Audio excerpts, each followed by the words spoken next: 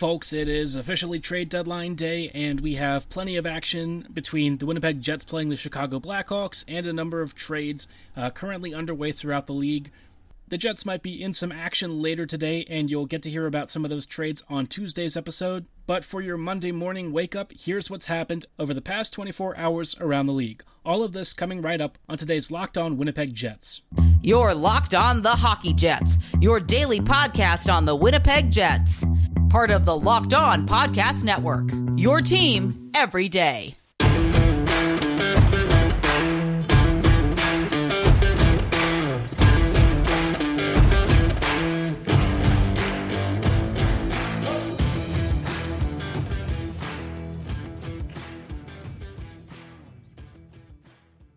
Hello, friends, and welcome to this episode of the Locked On Winnipeg Jets podcast, part of the Locked On Podcast Network, your team every day. I'm your host, Harrison Lee, an avid Winnipeg Jets fan and an online blogger. You can follow me on Twitter at HLLivingLoco and at LO_Winnipeg Jets. Thank you for choosing to make Locked On Jets your first listen of the day every day.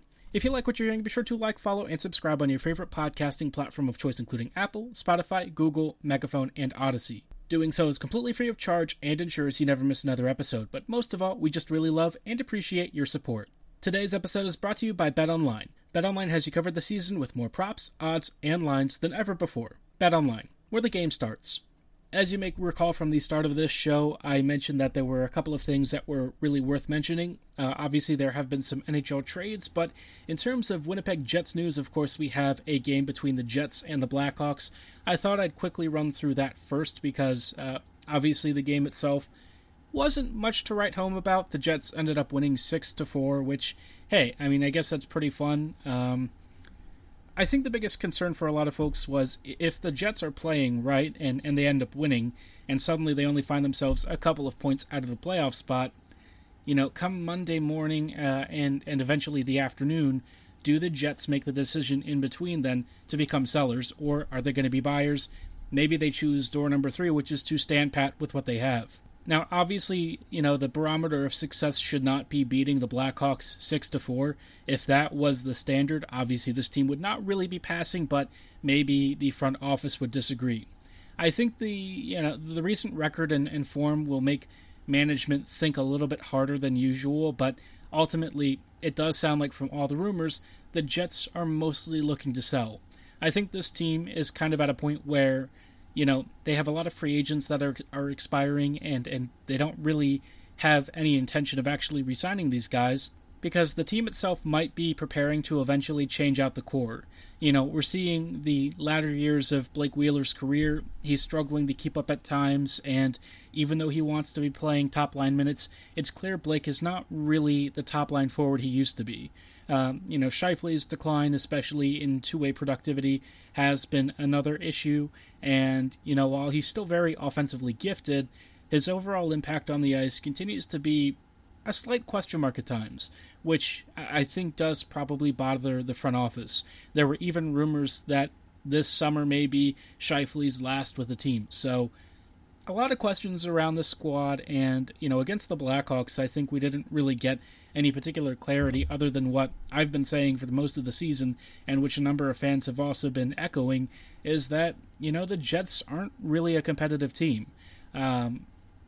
Against Chicago, I thought offensively they created some decent chances. They put Fleury through the ringer a few times, but, you know, the same defensive issues that we've seen time and time again, they ended up appearing multiple times throughout the game. You know, the Jets had a 5-2 lead at some point, and they very nearly blew it. They came really close to actually surrendering multiple goal-scoring opportunities with Fleury pulled, and Chicago got close to tying it and forcing overtime. It was only a bit of a fluky bounce that went Wheeler's way that the Jets were even able to come out with the extra empty net goal and win this one 6-4. So, yeah, I think a lot of the confusion in the defensive zone and, you know, the general mediocrity of the performances we've seen on the ice just cements the idea that I think this team is still very much in seller mode. You know, the game against the Hawks, it wasn't the worst performance I've ever seen, but it's hardly impressive to say you've beat Chicago. This is one of the bottom half NHL squads, and actually Chicago has beaten the Jets this year, I'm pretty sure, and they've lost to Arizona as well. So not exactly a squad of Winnipeg world beaters, unfortunately.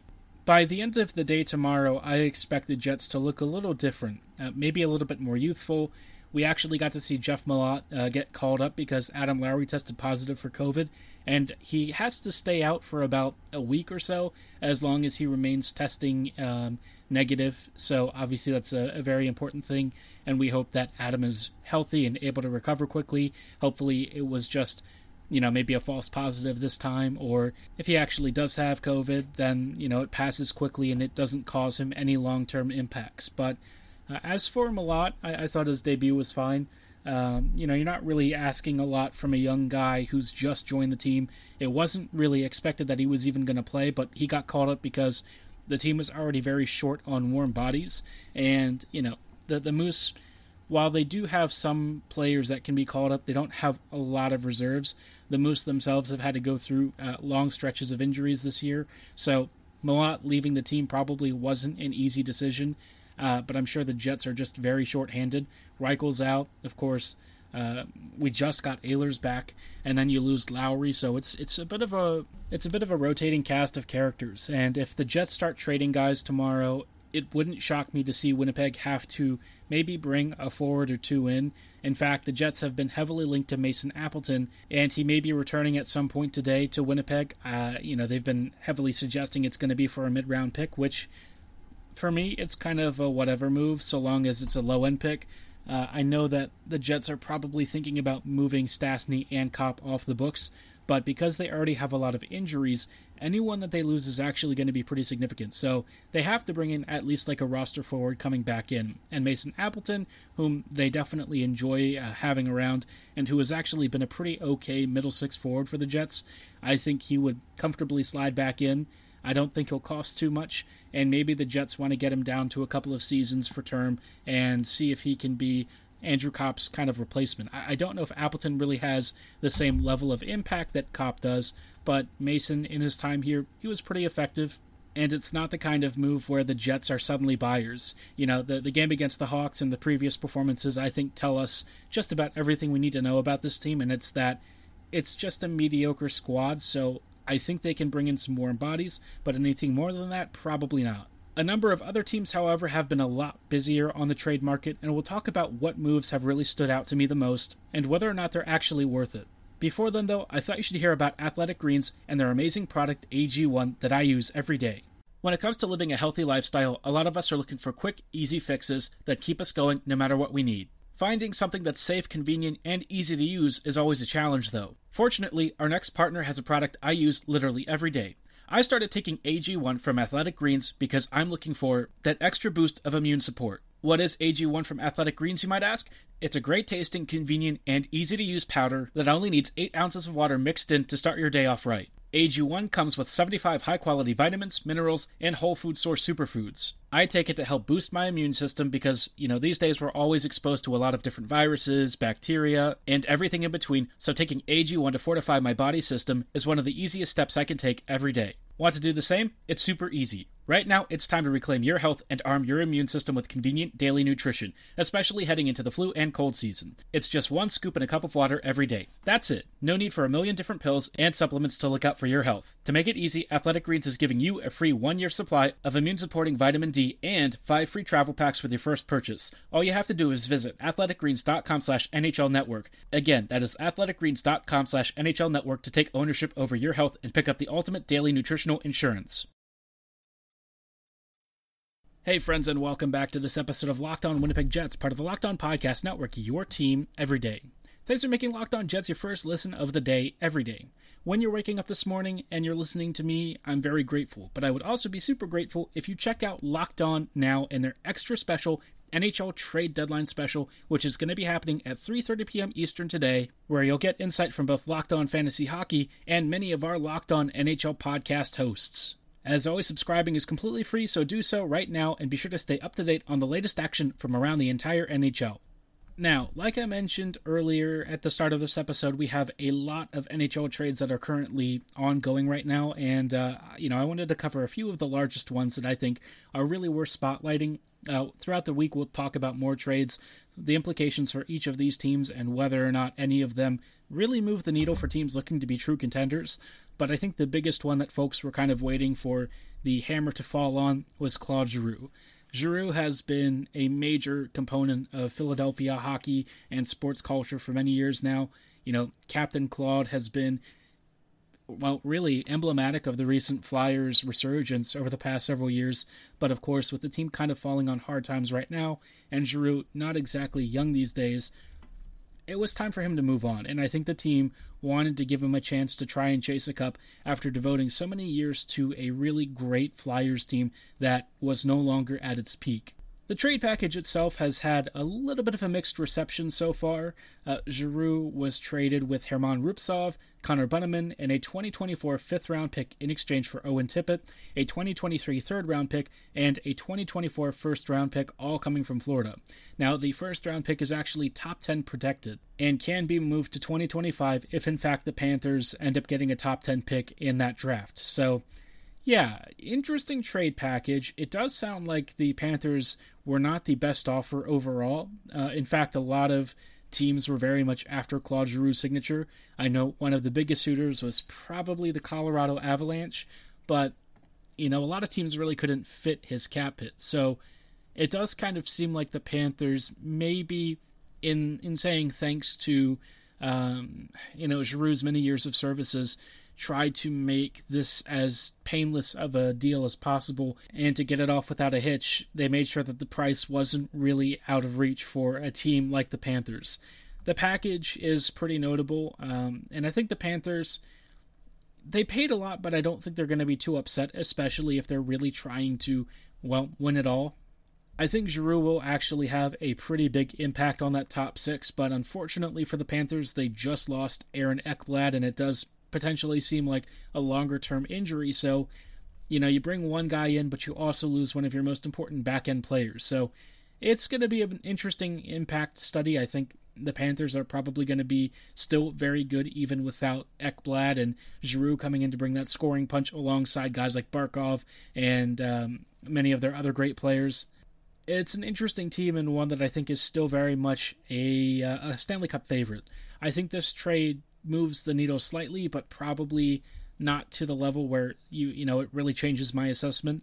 I've always had the Panthers as favorites, and I think that just really hasn't changed. The Flyers definitely did not get the best return here, and I think if any team is going to be disappointed, it's going to be Philadelphia. I get why they made this trade and why they set the prices the way that they did, but if you ask me, I'm just not a huge fan of it. It seems a little bit of an underpayment. Maybe this trade market isn't that great for forwards, but I feel like Claude Giroux had to be one of the most, desirable names, one of the biggest guys on the market, and to not really get a tremendous package in exchange for him, not even a top 2 round pick out of the 2023 draft, it just seems a little bit mediocre. I can't lie, I think it's slightly underwhelming, but it is what it is. The guys that Giroux got sent along with, Rubtsov and Bunnaman, I don't really think the Flyers are going to be particularly broken over losing either player. Rubtsov has never really lived up to the promise that he once had, and Bunnaman just seems like, an average NHL skater, probably. I don't know if he's like a replacement level guy. I'm not overly aware of his reputation, but I feel like, it is what it is. The Flyers are just trying to get this deal through the door, and they need to move some salary off the books, get some contracts off, and bring in Tippett. Tippett could be a potentially really great add for this team. I think Owen's got a lot of talent, and though his start to the NHL maybe has been a little bit modest in certain areas, you do have to think that at some point Owen will kind of figure it out, and maybe he can become a really great top 6 sniper for a Flyers team that has had a lot of recent instability and could use a really marquee name to become the next franchise superstar. I don't think Tippett is that level of player, but maybe he surprises us all and starts bagging goals left and right for the Flyers. Now, Owen Tippett and Claude Giroux weren't the only major names swapped today. There is one other trade that I think is really worth spotlighting and talking about, and we'll get to that trade in just a little bit. Before then, though, I thought you should hear a little bit about BetOnline.net and why they should be your number one choice for all of your online betting needs, especially as we approach the hottest time of the year in the NHL, the playoff race. Football might be over, but BetOnline.net has way more odds and info for this upcoming playoff season. From scores, totals, player performance props, to where the next fired coach is going to land, BetOnline is the number one spot for all things NFL betting in 2022. Not into football? No problem. BetOnline.net's basketball, hockey, boxing, and UFC odds coverage is the best in the business. From sports right down to your favorite Vegas casino games, BetOnline is your #1 online wagering destination. They've even got great lines for all of you Winnipeg Jets fans, from player points totals to award winners and more. Want to bet on Hellebuck winning another Vezina trophy? Log into BetOnline.net right now and place your bet. BetOnline is the fastest and easiest way to wager on all of your favorite sports and play your favorite games. To get started, register for a free account with BetOnline.net right now. Start winning today because BetOnline is where the game starts. It's the new year, so that means New Year's resolutions. If yours is about getting fit or eating healthier, make sure you include Built Bar in your New Year's plans. Built Bar is the protein bar that tastes like a candy bar, but it's even better for you. They make it easy to stick to your New Year's resolution because it tastes so good, you'll actually want to eat it, unlike all those other waxy, chalky, boring protein bars you're used to. Built Bars are coated in 100% real chocolate and contain around 130 calories, 4 grams of sugar, 4 grams of net carbs, and 17 grams of protein. Good luck finding a candy bar that's as guilt-free as Built Bars are. Ready to make the change? Go through your cupboards or all of your secret snack stashes and throw out all the junky, calorie-laden, super sugary foods that you can replace with Built Bars. You don't even have to love working out. Built Bars are suitable for every lifestyle and can help you cut calories the tasty way. To get started, go to Built.com and use promo code LOCKED15 for 15% off your order. Again, that is promo code LOCKED15 at checkout for 15% off at Built.com. Start your New Year's resolutions off the Built way. Hello, friends, and welcome back to this episode of the Locked On Jets podcast, part of the Locked On Podcast Network, your team every day. We are closing out tonight's episode with some thoughts on a major trade that occurred over the weekend, this one involving the Anaheim Ducks and the Boston Bruins. The Anaheim Ducks have traded away Hampus Lindholm in exchange for Urho Vakanainen, a 2022 first-round pick, a 2023 second-round pick, a 2024 second-round pick as well. And in exchange, they got Lindholm and Cody Curran, which I'm not really familiar with Curran, but I certainly know who Hampus Lindholm is. This right here is a bit of a blockbuster trade because Lindholm has been one of the absolute best defenders in the NHL for many years. These days, I don't know if his on-ice impact is as strong as it used to be, especially when he was younger and in his prime. He's also had a number of injuries over the years that I think have probably, at least in part, impacted some of his performance on the ice. That said, he's probably still one of the better left-handed defenders out there you can find. This package that they've gotten is pretty expensive. The Ducks, I think, got a decent package of futures, and they also got John Moore, which is not, the worst, I would say. Moore is at this stage of his career like a capable third-pairing defender, and Vakanainen at one point was a somewhat heralded D prospect for the Bruins. I don't know if he's really had the sort of trajectory that would replace the level of somebody like Lindholm. I think Hampus is pretty special, and so I can't really imagine that any of these guys are going to immediately fill the void that Lindholm's departure is going to leave. What's especially painful for the Ducks, I'm sure, is that right after Lindholm got traded, he then extended for 8 years at $6.5 million with Boston. There was some debate over whether or not the Ducks were going to trade and then sign him later once he hit free agency, but that is no longer the situation, and I think based on what the Bruins gave up, that's decently in line with a package that you would probably associate a team looking to extend somebody long-term for. I mean, that's what they gave up was a pretty large haul. Certainly not a cheap package, and I think, the Bruins, this team is on the older side, and I don't know if Lindholm is going to be the difference maker. I think that they actually gave up quite a bit of futures, but the Bruins are also kind of at the stage where they only have a few years left where this team is going to be as it is with Bergeron, Marchand, etc. Once these guys really start to slow down and eventually retire, this Bruins team is on the older side and doesn't really have many immediate replacements in line. So I guess if you want to kind of pull the caps and try for a cup while you still can with this group, one last run, as it were, I guess you'd trade for Lindholm and, make him a permanent member for the rest of his career, basically. I don't know if they'll actually keep him around for that long, but certainly on paper, an 8-year deal is probably tracked through the end of Lindholm's career. So if he finishes in Boston, that'd be pretty crazy. I would imagine at some point they'll try to move his salary. I think they want to do, again, like what the Caps did, and extend the life of this cup group as long as possible, even if the team itself is definitely slowing down and doesn't have a lot of really young players to step in and fill the void. But, it is what it is. It's an impressive deal. I think it's a huge blockbuster, and, Yeah, I mean, if the Jets are looking at this and thinking about moving some defenders, I probably would consider it strongly. We also saw Jeremy Lauzon get traded from Seattle to the Preds for, a second-round pick, which is a massive overpayment. If you're looking at defenders who got traded and really weren't worth a price tag, Lauzon is probably one of the worst out there. You look at Troy Stecher going to the Kings for a 7th-round pick, and it's not even in the same ballpark of value. Lauzon was a really terrible overpayment, and Stecher for a 7th is way too cheap. If the Jets are going to be selling tomorrow, I would have to say a few defenders should probably be on the market, especially guys like Nate Beaulieu. I'd also love to know what Logan Stanley's value is because, he's probably super inflated. I could imagine a lot of teams would be very interested in him, and the Jets frankly have a lot of players that could do his role, but maybe even better. I'm sure a lot of folks won't really want to hear that, though, so be sure to let me know what you think about trading Logan Stanley or any other Jets defenders at HLLivingLoco and at LO_Winnipeg Jets on Twitter. For tonight's episode, though, that is going to be all the time that we have. On tomorrow's show, I do plan to have a video recording for you on YouTube, going over the trade deadline news, what happened with the Jets, and sort of analyzing and breaking it down piece by piece as it happens. Again, though, for tonight's show, that is going to be all the time that we have. Thank you for making Locked On Jets your first listen of the day every day. Now make your second listen Locked On Fantasy Hockey. Hosts Steele Roden and Flip Livingston help you become the expert of your fantasy league. It's free and available wherever you get your favorite podcasts, so be sure to like, follow, and subscribe right now. And as always, thank you so much for listening. Have a great night, and go Jets go.